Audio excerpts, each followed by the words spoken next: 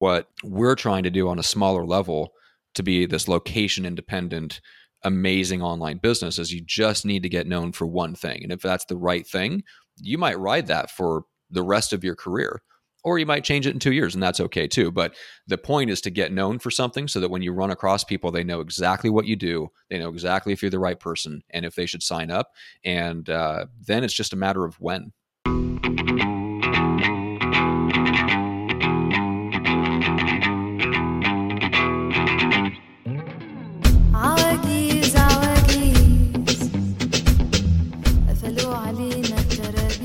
Hey, what's up, you guys? My name is Mikko Karshovsky, and welcome to episode 133 of That Remote Life podcast, where we hear from location-independent entrepreneurs and professionals so you can learn to quit the cubicle and live life on your terms. Today on the podcast, I am so excited to be joined by Matt Johnson, the author of the book Microfamous and the host of the Microfamous podcast. Matt is a longtime entrepreneur, and through his book and strategies, he helps people become recognized industry experts and thought leaders using podcasting in order to grow a profitable lifestyle business. You will learn 3 important things from this interview. Number 1, how Matt is able to run his agency while working only 4 hours a week. Number 2, how to use a podcast to get clients for your location-independent service business. And finally, who the Microfamous process is for and how to use it to grow your brand and business. But before we jump into the interview, make sure that you subscribe to my weekly newsletter, Nomad Insider.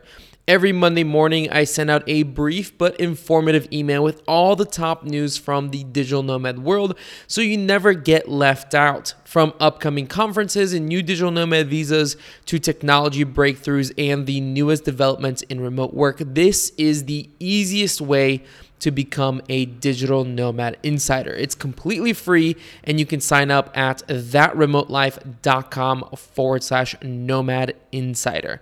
Finally, I would love to hear what you think about this podcast. I have made it very easy to leave a review.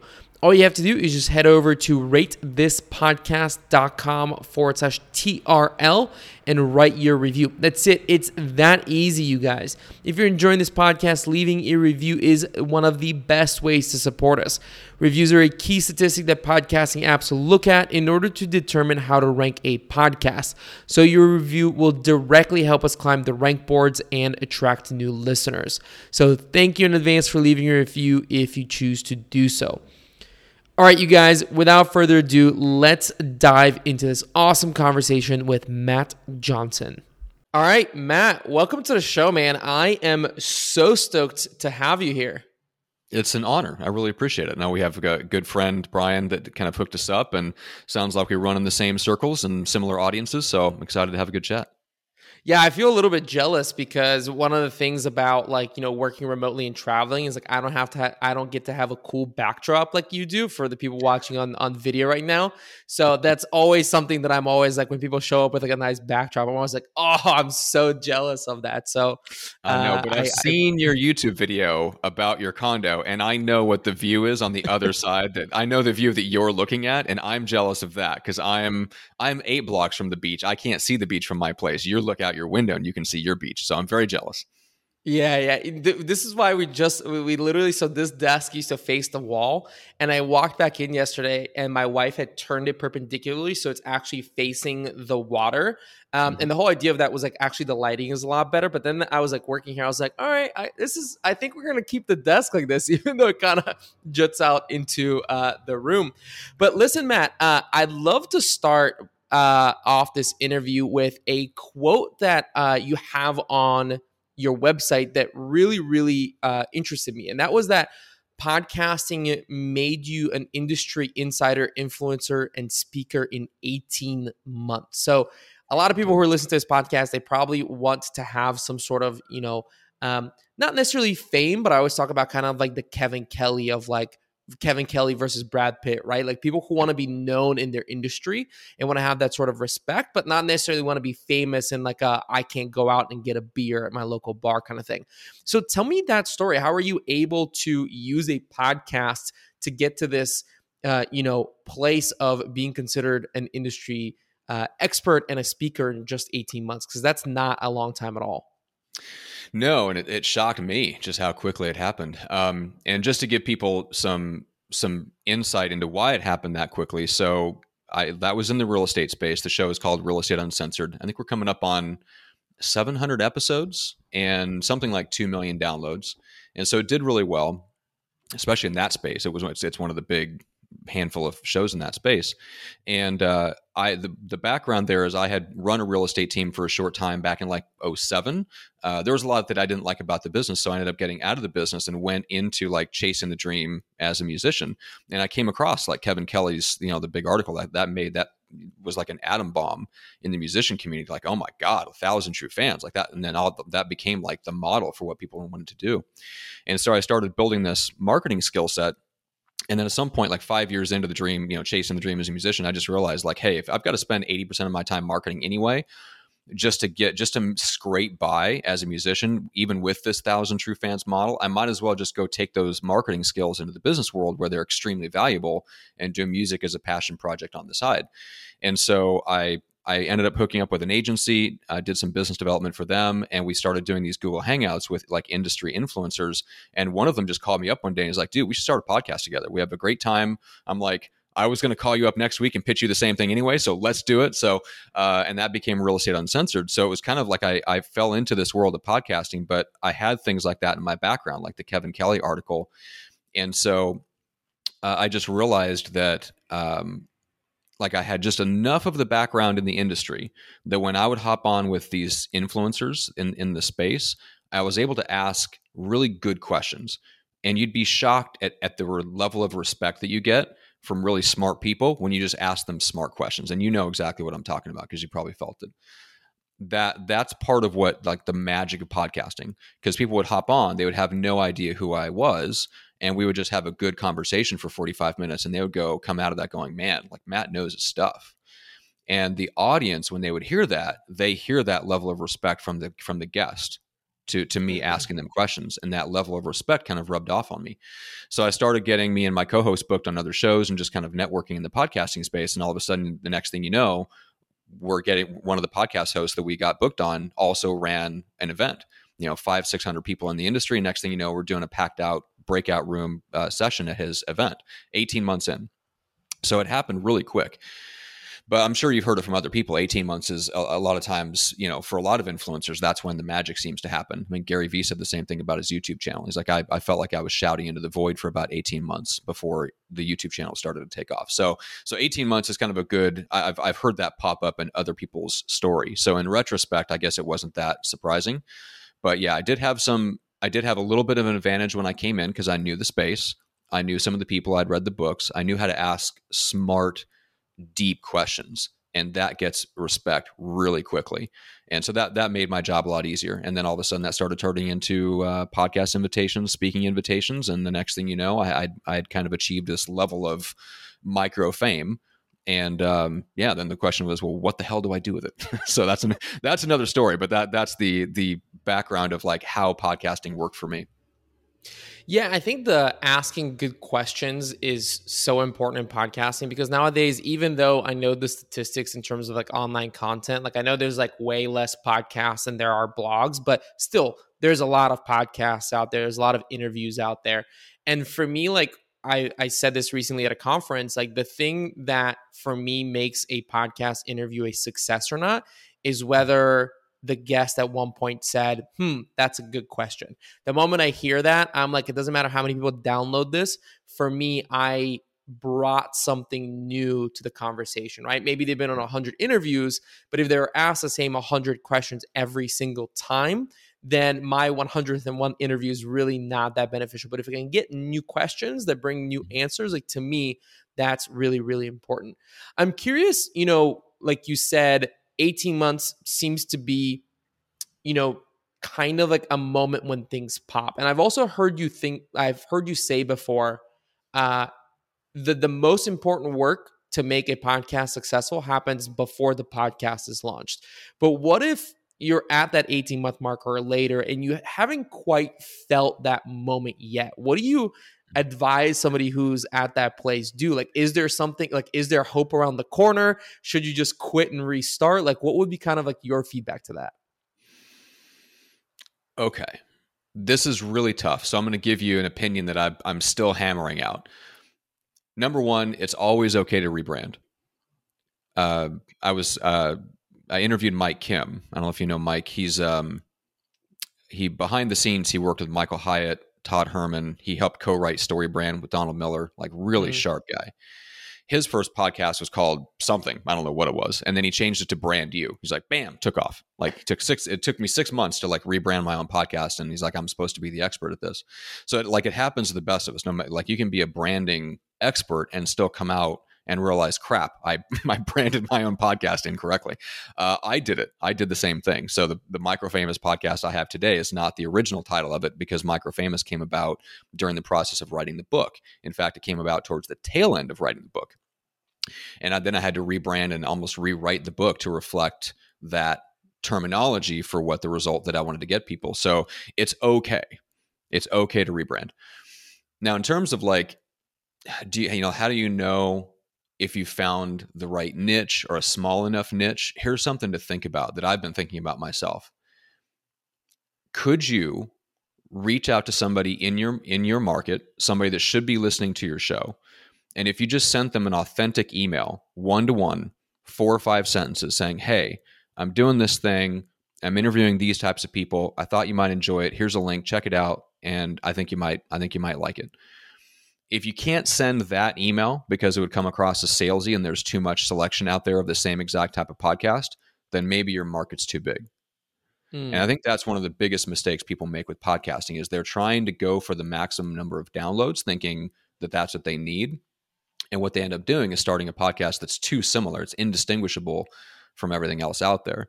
And that, to me, that's a good way to tell is if an email like that wouldn't get somebody's attention because they're like, yeah, it sounds like just like every, I've got 5 other podcasts in my Apple Podcast account that sound just like what you just said. Then think about how you could niche down even further, if that makes sense.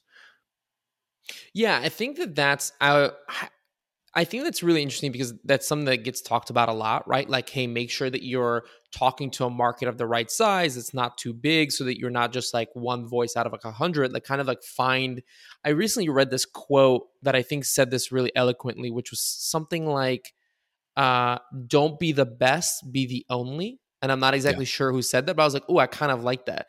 And I like that approach to testing that because we've all heard that so many times, but how do you actually know if that's true? And I think that's an interesting approach to also, I believe it may have been Matt Garland who said this, but it might be wrong, where you kind of start as like an hourglass, right? Where when you're creating content, you want to start out really wide to taste a lot of different things and see what works for you, what works for like the people, like what are you good at talking about? And then once you find it, really niche it down. So you kind of get like that hourglass shape. And once you get there and you win that audience, you can then open back up if you want to. But my question here is, 100%. If you're rebranding a podcast, sorry, go ahead. Oh, I just said 100%. Totally agree with that. Now let's talk about the rebranding. Okay. Yeah, so I'm just kind of curious in terms of like the rebranding. Would you, if you're doing a podcast, is this something like when you did it, is this something where you said, all right, we're ending podcast 1 and now we're going to start off a brand new podcast, like basically from scratch? Or is it something where you kind of do like a facelift to the original podcast to keep the same number of episodes and the same number of reviews? Because that's obviously a sign of, having been around for a while and a sign of like trustworthiness. So I've done both. We've done both for clients. And the advantage of rebranding an existing feed is you get the subscribers that are already there that'll get the next episodes automatically. Now, that's only valuable if the people that are already subscribed are the right people for you. You're just rebranding because you're trying to get something that's more compelling and interesting for them. So if that's the goal and that's the reason for the rebrand, then just rebrand the existing feed. If you realize, crap, I built a podcast that's attracting the wrong people, and so you have subscribers, but they're not the people that you want anyway, start fresh. Just start over. You can get, if you reach out to people that people that are in your network, influential people. If you just ask for your guests to leave reviews after they're done recording and, just simple things like that, you get 20, 30 reviews on your podcast. It's not that hard to get that. And honestly, once you're 8 episodes in, that fills up the feed. When anybody kind of looks at your podcast, that's enough to where it's reputable, especially in the business world, where we're talking about small kind of micro audiences anyway. 25, 30 reviews and 10 episodes deep. And it's good enough that most people are going to say yes to you to be on the show. And it looks credible enough to take a chance on listening to. So starting from scratch, as long as you're not abandoning your right people on some other show, is typically would be the way to go. And it doesn't take that long to catch up and build something that looks super credible. It just takes a couple of months. I know this might be taking a step back a little bit, but why start a podcast in the first place, right? Like you talked about, when you wanted to get into the industry that into real estate, you decided to start a podcast. But why do that? Why did you choose to do that over starting a YouTube channel or a blog or whatever it may be, which kind of has this benefit of searchability that podcasting still in many ways does not? Like, what should people consider about podcasting, and what made you choose podcasting over the other mediums? Well, that's a tough question to answer because I didn't choose. Here's how it went down for me. We were broadcasting our show on Google Hangouts, which streamed to our YouTube channel. So for the first year, we had more of an audience on YouTube. It took a year and a half, or maybe even longer, for it to flip and for us to have the majority of our audience listening to the audio version.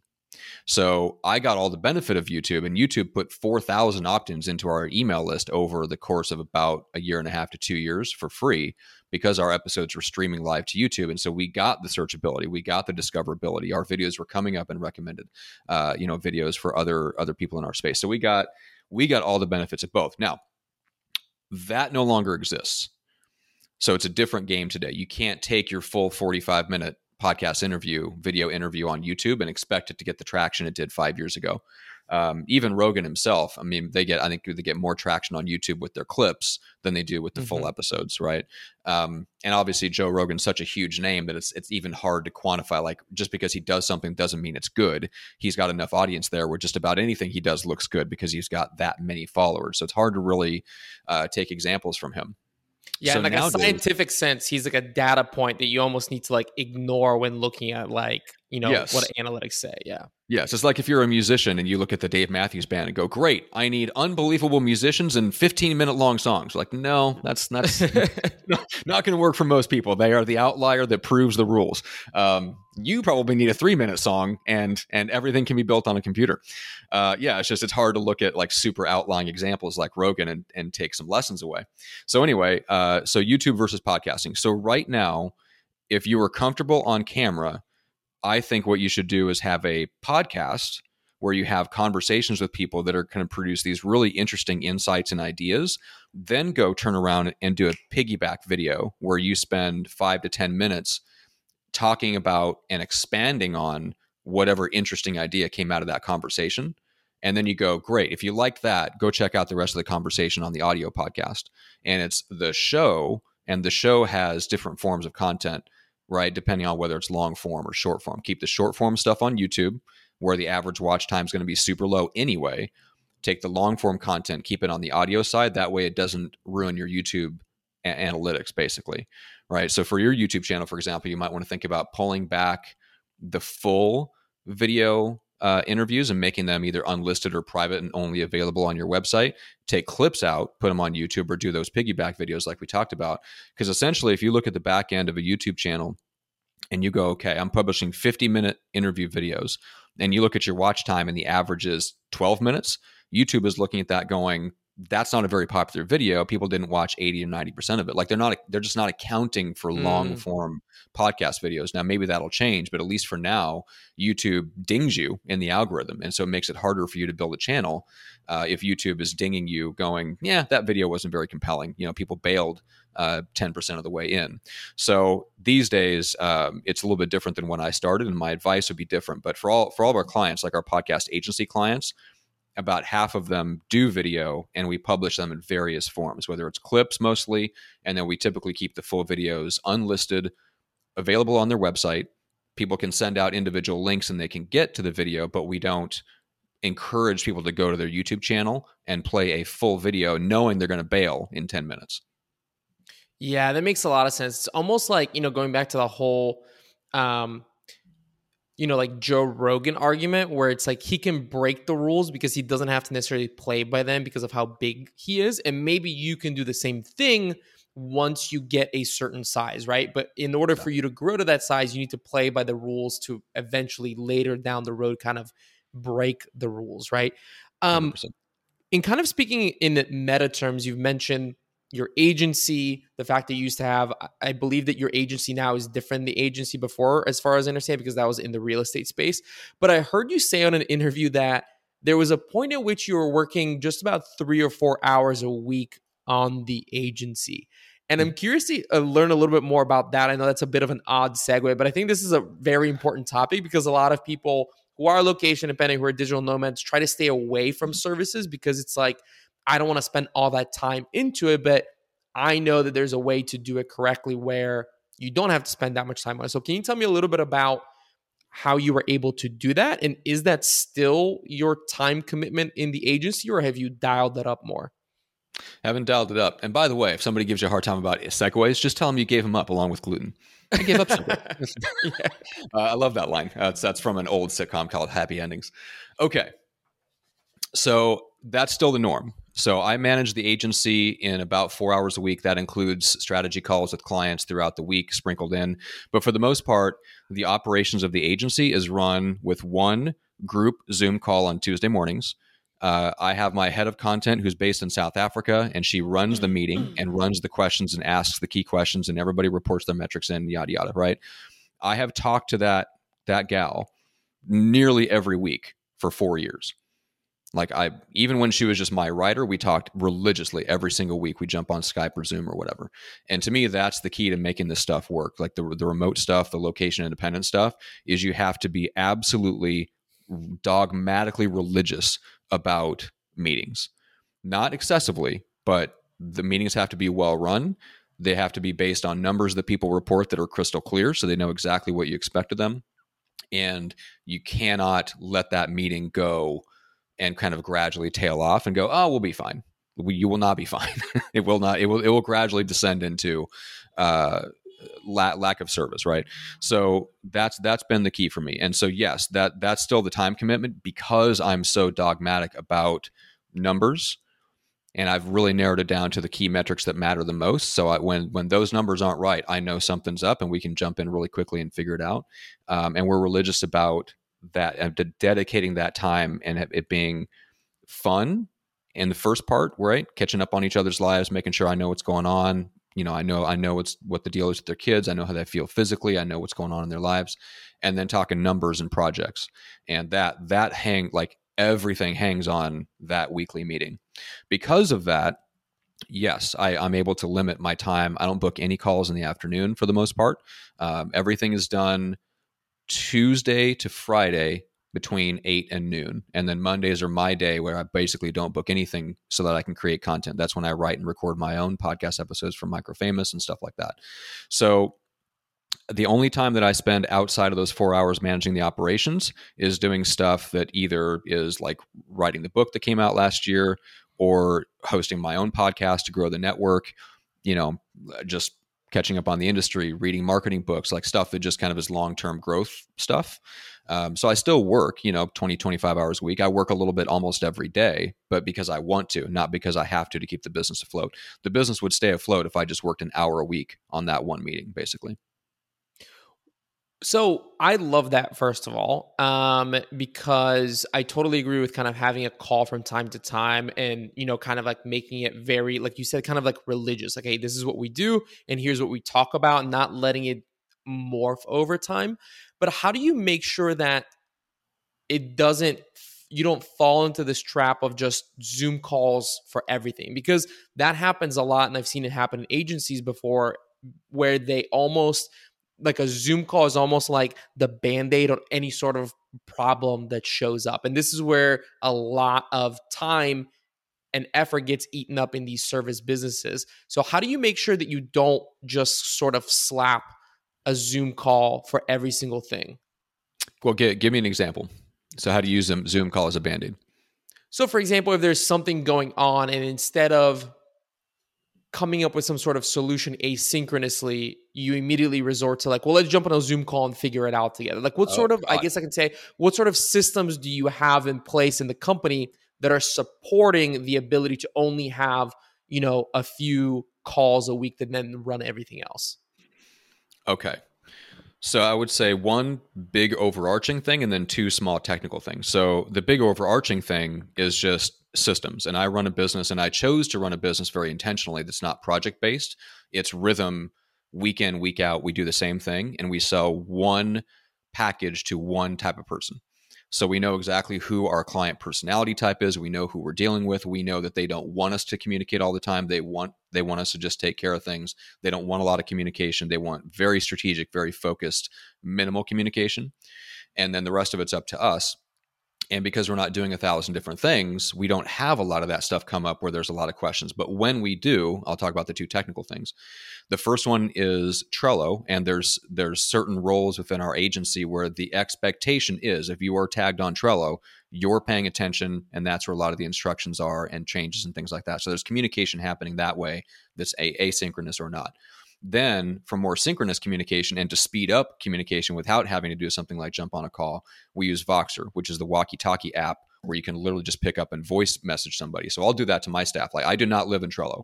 Like I am not the one you tag to get stuff done. Like I am way out of that.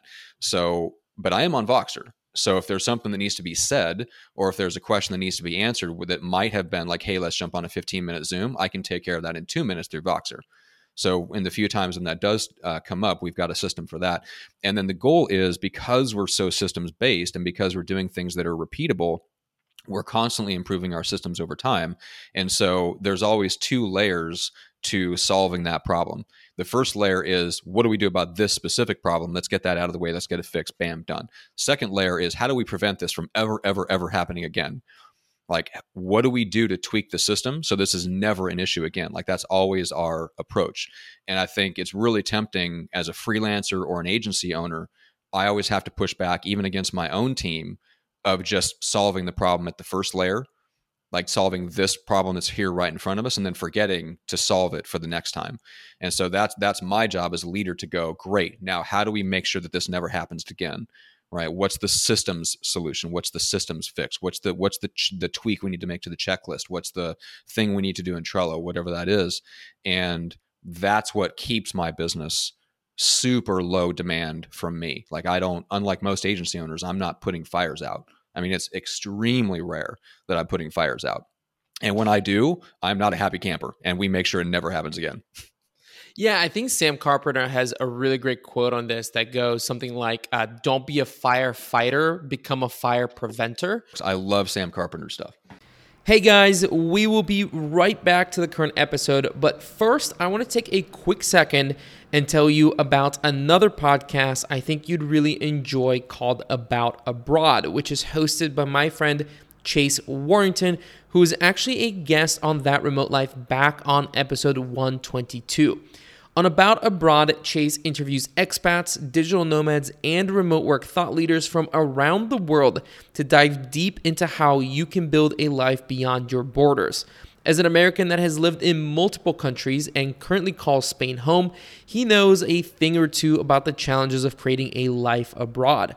Chase is also the head of remote at Doist, one of the leading remote-first organizations, which you may know as the company behind the popular task manager Todoist, and taps into his connections in the remote world to bring on some really, really great guests. Guys, About Abroad has quickly become one of my favorite podcasts, and if you enjoy That Remote Life, I think you will really dig About Abroad as well. So if you're interested in checking that out, head over to aboutabroad.com and give it a listen. And with that, let's get back into the current episode. Do you have any other sort of SOP focused resources that have helped you build out these sort of systems? Because I think this is really critical. In order for you to run, and this is something we talked about before we hit record, is that a lot of people think that in order to have a good lifestyle as a location independent entrepreneur. You need to have some sort of product or a blog or whatever it may be. And that's why they kind of tend to push the services out of the way. And I think that's true to an extent, but you can get the same benefits out of a service if you have really strong systems, the way that you've described. So what are some of the other resources in this area of creating proper systems, and any tips that you can offer to people who are listening? Yeah, I think I think one of the best things that we learned how to do was, when things need to be corrected, to either hop on Zoom and do a screen share and record it and send it to the person, and then upload it into the drive so it's there for future reference. So if there's things where I have to pass something on to a layer below me, right? So I'm talking to only like 4 key people in the business. Everything else is like, that's like one layer removed from me. If there's things that I need to tell somebody that there's adjustments we need to make into people where I don't really talk to them every day and they're not on the weekly meeting with me, then while we're on the meeting, just right there, I'm hitting record, we're screen sharing, we're getting it done. I'm taking that video and getting it into the hands of the right person so that they hear the message straight from me. No telephone game, no passing it through my account managers. You know what I'm saying? They hear it straight from me with the context of why. Right? So that they get like, hey, this is why we're making this change. It's not just that this came up. It's not just this. It's like, hey, we want to prevent this from happening again. And this is why we're making this change, because this client needs X, Y, and Z, and we want to deliver it to them for these few reasons. And that, like, this is the big overarching goal of why we're making this change. That also helps people understand that it's not just about just the minute changes that we're making. They understand why, so they can understand the spirit of it, so that if something comes up that's not quite in line, or it's a little bit of a outside curveball, so to speak, and it doesn't match up with our systems quite identically, they can go, okay, the reason we do this is because of this. So I know this is a different situation, but here's why we do this. And they kind of know to like go with the spirit of the law rather than the letter of the law. It's better to do what the client wants you to do than what the checklist exactly says, because the goal of the checklist is to keep the client happy. Just things like that. So giving people a Loom video or a Zoom video that actually walks them through it and telling them the why behind the changes will make a huge difference in like SOPs. How do you get clients? Because this is one of the really big things that people who are building location dependent service businesses struggle with, is because I think it's very easy for us to lean on location, right? Like, okay, who in my area could be a good client, right? Because you already have some sort of like established relationship with them just because you're from the same area. But how do you get your clients? Like, what is your main way of doing that? Is it the book or is it something else? No, I would say it's podcasting and relationships. And obviously podcasting helps build the relationships. But the stuff that I sell is very relationship driven. There's a high degree of trust, and I have a long sales cycle. The client we're about to launch in 2 weeks, I booked her on a podcast 3 years ago. It was maybe the first podcast she'd ever been booked on. And she hadn't even thought about it. She would have never thought about my service if I hadn't reached out to her. What I did is I found her on LinkedIn. I did a search for what I considered my ideal client. And I just reached out to her. I looked a little bit at her content, and I said, yeah, this is my kind of person. And it was just intuitive. I didn't know a lot about her. I just looked at her profile, at the content, at the things she was talking about. And just intuitively, I'm like, yeah, that's my kind of person. So I just reached out, invited her onto a podcast. We had a great time. We nurtured the relationship. I made a couple of introductions to her over the years to other people that I thought could be helpful. And then all of a sudden she called me up out of the blue, or messaged me out of the blue and said like, hey, let's talk about your service. I'm ready to roll. And there was no discussion of price. There was hardly a discussion about logistics. She barely knew how we worked. She just knew that she was ready to go with us. And so for freelancers and online business people, it's going to be very similar. If you don't have the commonality of the location, which is such a low level thing to have in common anyway, like you got to really look at who your ideal people are, who are the people you'd spend time with voluntarily for fun, like those kinds of people, and look at what you have in common with them. And I used to do this thing where I would just hop on LinkedIn and I had my list, in Sales Navigator. And so I had a saved search set up, and I would just bring up that saved search and I would just scroll through. And I wouldn't reach out to everybody. I just looked at it intuitively and went, if I come across 2 people in this LinkedIn session that I think are like my people, that doesn't mean that they necessarily need to be clients. Maybe they're just people that can send me referrals. I don't know, but they're like my people. The goal was to find 2 of them and to reach out to them and say, hey, Looks like we run in similar circles. I love what you're up to. Let me know if there's anybody I can introduce you to. I have a big network in such and such space. So maybe I can connect you to someone that'd be helpful. That was basically it. I just did that twice a day to 2 people a day, 5 days a week. And that would lead to, about 2 introductions a week. Sometimes I was putting them on my podcast. Sometimes I was introducing them to others. And that worked. That got me most of my initial clients. And then now I've been able to scale that up to where I have a business development team that's doing that same thing. And we just made 10 introductions last week alone. So I'm like leveraging that to do more of the same thing that I already knew worked, but I'm using other people to do it. I love that. I was at a business conference a few weeks ago in Mexico City, and I attended a podcasting workshop. And one of the things that was talked about during that workshop was like why you should start a podcast for your business and how to use it to like grow a client base. And I kind of came from the point of view that I don't know that podcasting is one of these things that like every business needs to have in order to grow a clientele. And I feel like there was a lot of this, like, you must start a podcast to grow your business client base. From your point of view, working with a lot of clients, helping them do exactly this, like start a podcast. Are podcasts right for everyone? Should all businesses have a podcast? Or is there like a specific type of business that podcasting is really right for? And how would you use a podcast to grow your business if that's the right fit? Okay. So there's definitely not a case where everybody needs a podcast. I think lots of businesses will have podcasts just like they have blogs, but that doesn't mean they should. and obviously hosting a podcast takes more than the personality of a wet blanket. So definitely not everybody should be in the podcasting game. Which is interesting because I come out of the real estate space. Now my clients are the real estate coaches, the influencers, the authors, the speakers. So they're one level removed from just the regular agent. Mm-hmm. And so I get that question a lot in the real estate space. Like, hey, should I start a podcast to get buyer and seller clients? I'm like, absolutely not. Because they're not interested in real estate for 6.5 out of the 7 years in between when they're moving. They only care about real estate when they want to find an agent and they want to move. So a podcast that has like this long-term, you're trying to get people to listen to you every week, there's no purpose in trying to do that if you're trying to get people to listen to something that they don't care about, except for once for a short time out of every 7 years. So if you're in a business like that, you should be doing stuff on YouTube that's findable so that when people decide to search for someone like you, they find you. You should be doing SEO stuff. You could be doing a blog that'll draw people to your website. There's a bunch of stuff you could do, but podcast probably isn't one of them. And so, yeah, you absolutely do need to look at, do my ideal clients, do they consume content about the thing that I sell before they make a decision? And if they do, then yeah, have a podcast. But if they don't, think very carefully. Gotcha. I want to shift a little bit of talking about more about this micro famous concept and how you personally use podcast appearances to grow your brand. I heard you say a quote that was actually in your book, which is, get seen, get noticed, and get known. Can you tell me a little bit more about what that means and how to use that in this context? Yeah. So this assumes that you have what I would call a clear and compelling idea. So you're able to explain to people what you do in just a couple of, maybe even just one powerful sentence.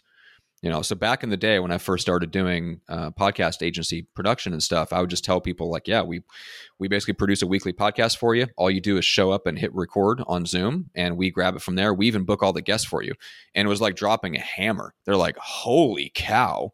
Like, I didn't even know that was and you book the guests too? Like, yeah, we do it like, it's like I just built it based on what I built for myself. They're like, all right, we need to have another conversation. Like, it was so easy to do that. So what I found is that if you have a message like that and you start putting that message out there and you focus on putting one single core idea into the market over and over and over again, you go from being just kind of seen where you're like, oh yeah, that's that Matt guy. Like, I've seen him around. I don't really know what he does. I don't really care or whatever. I just see him. Like, people start to kind of recognize you. Then you hit to the next level where people go, that guy, something's going on there. Like I'm starting to see him around a lot. He's on some of the podcasts that I listen to and I hear people talking about him. I think he's in the podcast space and stuff like that. And then I keep doing it. I keep hammering the same message over and over again. And I hit a tipping point. That's what the book talks about, is hitting that tipping point of influence where they go, oh, Matt's the micro famous guy, right? He helps make people micro famous. So that's when the market agrees with you and you become known for that one thing. And then everything from that is downhill. It's like that's where you hit momentum. It's like you've been pushing this rock up a hill. There's even an illustration by an amazing illustrator in the book about pushing this rock uphill, and then you hit that crest, the top of the mountain, and bam, all of a sudden the rock starts rolling down the other side, and it gets momentum. Well, the momentum is word of mouth, right? People are talking about you. So you're not having to talk about yourself as much. Other people are talking about you. Other people are sharing your stuff on social media. That's what it's like to hit that tipping point where you become known for one thing. I don't think this example is in the book, but if you think about Tony Robbins, what's Tony Robbins known for? Like, there's a lot of things about him, but at the core, why is Tony Robbins famous? It's like because he came out with this idea in the 80s that personal transformation can happen in an instant. And that was like a bomb going off, right? He was debating psychologists and therapists, and you can't make somebody change it. Like, it takes years of therapy and all this stuff. And he's like, nope, bam, I can do it in an instant and I'll prove it. And he starts proving it on radio and television. The next thing you know, he's speaking to thousands, and he's been able to ride off of that same idea. Like, Tony Robbins' core idea hasn't changed in 30 years because he found an idea so powerful that once he got known for it, he didn't need to become known for anything else. And that's what he's been known for 30 years. That's what we're trying to do on a smaller level to be this location independent, amazing online business. Is you just need to get known for one thing. And if that's the right thing, you might ride that for the rest of your career, or you might change it in 2 years, and that's okay too. But the point is to get known for something so that when you run across people, they know exactly what you do. They know exactly if you're the right person and if they should sign up. And then it's just a matter of when.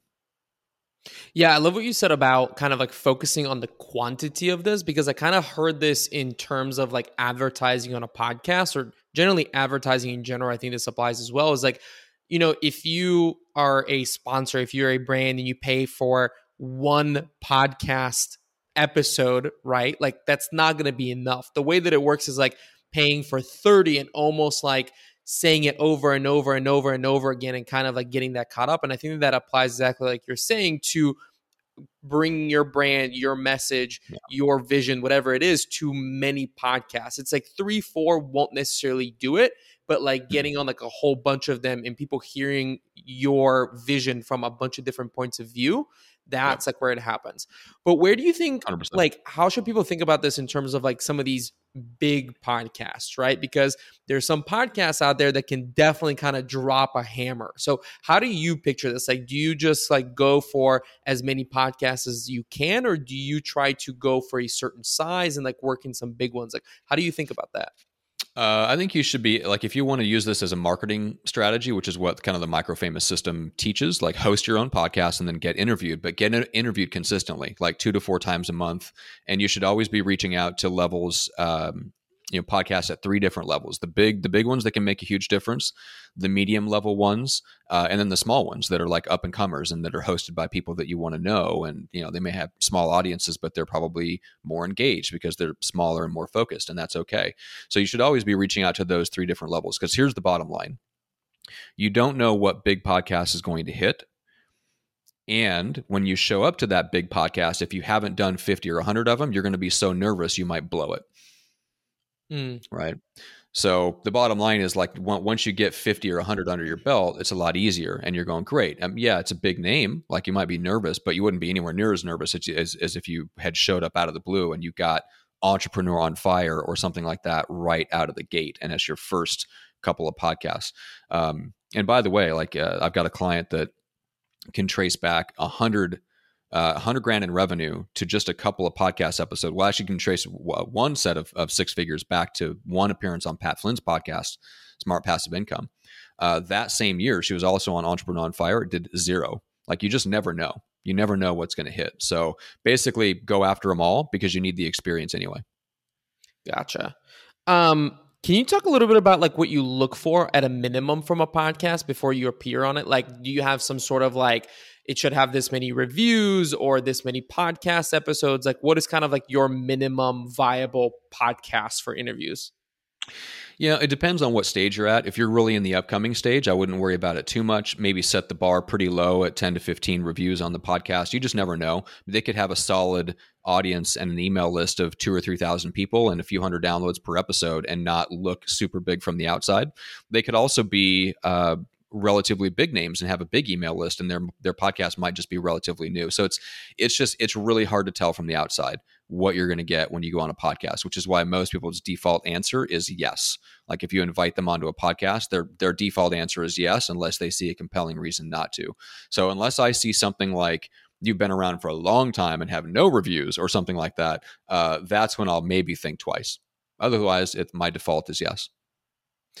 And what can people who are appearing on podcasts, because I love this idea of using other people's podcasts to kind of like get your messaging out there, but what like do you recommend for people to do in order to like build an audience of that? Like how can they attract those people to either follow their podcast, follow them on social media, become email subscribers, like buyers eventually down the road? Like what are some things they can do as guests to promote that, increase the chances of that happening?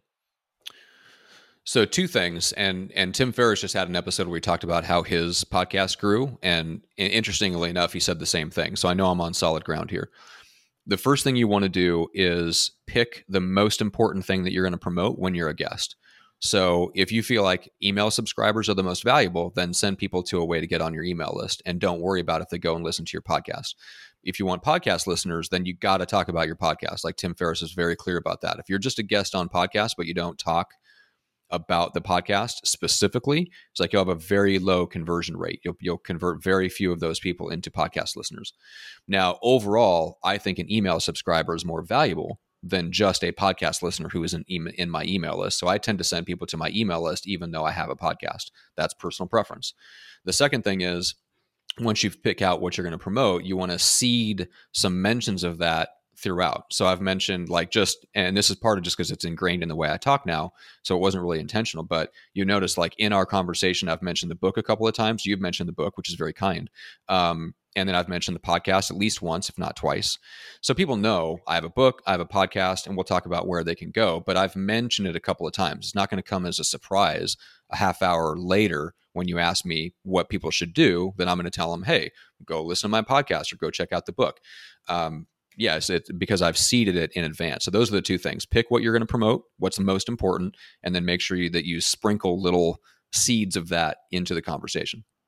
Yeah, I think this goes back to what you were saying about like you need to do a whole bunch of interviews, because the first time that you start doing interviews, like this might kind of like come out a bit weird. Like it might seem a bit forced when you like drip those things in there. But the more interviews that you do and the more practice that you get, the easier and more natural it becomes for you to do that in the middle of the interview.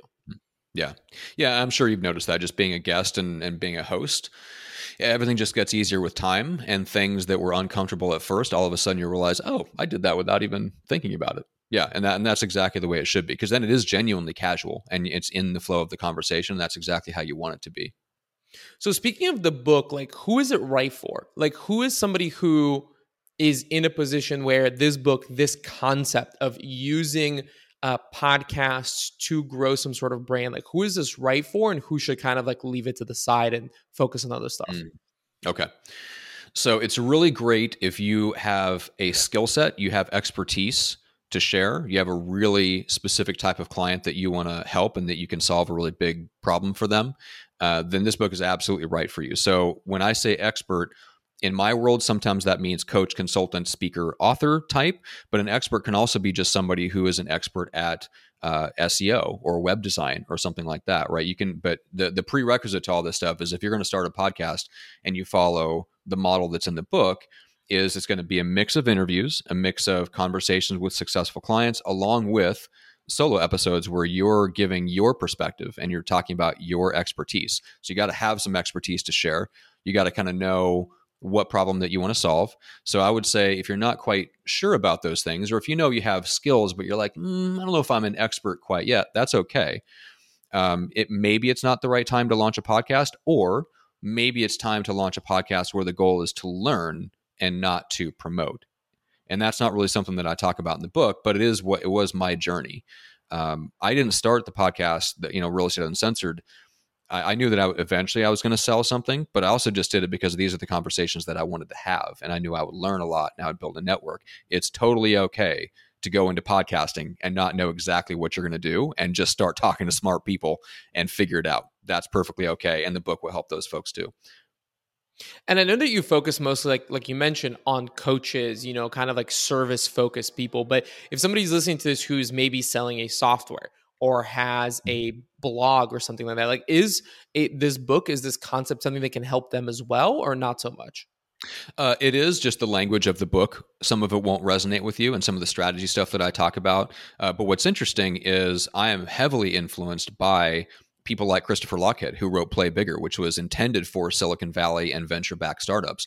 Well, it's interesting how many of the principles carry over from other parts and other niches. So absolutely, the principles in the book will apply, especially if, and this is a big if, right? If your goal is to build a lifestyle business, because everything that I talk about is with that goal in mind. I'm not interested in building a unicorn. I'm not interested in building something that I end up with an office of 50 people. I'm not interested in any of that stuff. So I will say that, like, you have to have some expertise or on your way to building it. And you do have to want a lifestyle business where the priority is your quality of life and working with the right clients, not growing the biggest possible business with the most revenue and the maximum number of clients so that you can sell it or get acquired or something like that. Because the book is really just not about that. It's not about growth hacking. It's not about any of that, the tactical stuff of marketing. It's about how do you use something like podcasting and that ecosystem and to broadcast a message that, like a homing beacon, will attract only the right people, because those are the people that you want, and you don't care, and you actively are okay with rejecting everyone else. Like, you have to be okay with, like, hey, my 10,000 people. Like I know multiple people in this little tiny corner of the real estate space, the residential real estate space, that all run high 6 or 7 figure like training coaching businesses, where the maximum size of that audience of people that could buy their product in any year is 15,000 people. And we're talking multiple 6 and 7 figure companies in that same space, all competing for the same clients.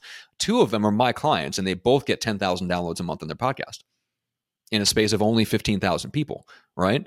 So, like, you don't need as many people as you think. Like, that, to me, that's one of the biggest ideas of Micro Famous, is you just don't need the Gary V millions of eyeballs on your content. All you need is the right people. And if you think about it in terms of, if I just had 10,000 people that paid attention to my stuff, who are the right people? That solves a lot of problems. Yeah, I think that's kind of like the beauty of the internet, right? Is that before the internet, you couldn't be as niche as you can now, because like physically you might not have as many people who are interested in whatever that small topic is around you, but the internet connects everyone globally, and just at that scale, it's very possible that if you have some sort of highly valued service, like your clients mentioned, like the client that you mentioned, like, you don't need a ton of people. Like, if it's a highly valued and you have 10,000 of them, that's great. Like, you can run an incredible business off of that. And I think if you are somebody who is listening to this and wondering, like, well, do I want to be micro famous? Do I want to grow bigger? Like, I want to have a huge, following. Really, the question is why, and make sure that you have a reason for that. Like, one of the things that Gary Vee has done very intelligently, I think, is he uses that attention and then leverages off into like building other brands and selling it, right? So he did this with like Empathy Wines, where he said, like, okay, I'm going to build this brand, I'm going to direct all this attention at it, and then flip it. If that's not something that you want to do, then you can probably have an incredible lifestyle business, like you've mentioned, with a far smaller audience, which is a lot more attainable. So I really, really love that. But Matt, I want to be respectful of your time. So I know that you've mentioned the book before. Let people know, where can they find the book? Where can they find you online? And where can they learn more about your services if they're interested in starting a podcast? It's all at getmicrofamous.com. That's the best place, because you can get on the email list where we actually exchange emails. So you have my actual real email, and we'll get you a copy of, like, a digital copy of the book. You'll get the latest podcast episodes, and there's also video there about the agency, so you can learn a little bit more about that. So the website's the best place to go. If you're just a book reader and you love books, go to Amazon. The physical copy is there, and make sure to check out the Micro Famous podcast, because that's where we really delve into this stuff. It's my show where I just go for 15 minutes at a time and dig into one idea or concept or strategy or something like that, and we talk a lot about this world of digital introverts, essentially. So people that they may be extroverted in real life or introverts in real life, whatever. But when it comes to social media, not super interested. That's a lot of my clients and a lot of the people that are drawn to me. So if you're that same way and you're looking like, how in the world do I build the business that I want and be location independent and get the lifestyle and the income and all this stuff without having to spend all my time hanging out on Facebook, Instagram, and LinkedIn? That's the kind of stuff that we talk about on the podcast, because that's the one problem, the one challenge that I'm like obsessed with. Perfect. I love it. And the book, if I've heard correctly, is like free plus shipping, right? Is that something that you still offer? No, we pulled that back. That was originally just part of the launch process, but the digital copy is free. So if you just go to the website and get in the mailing list, like the first email that you get has the free PDF. Oh, perfect. Awesome. Well, Matt, I want to say thank you so much for coming onto the podcast. This has been super, super fun for me. And I really appreciate you coming on and sharing your knowledge with us. Yeah, it was an honor. I appreciate it.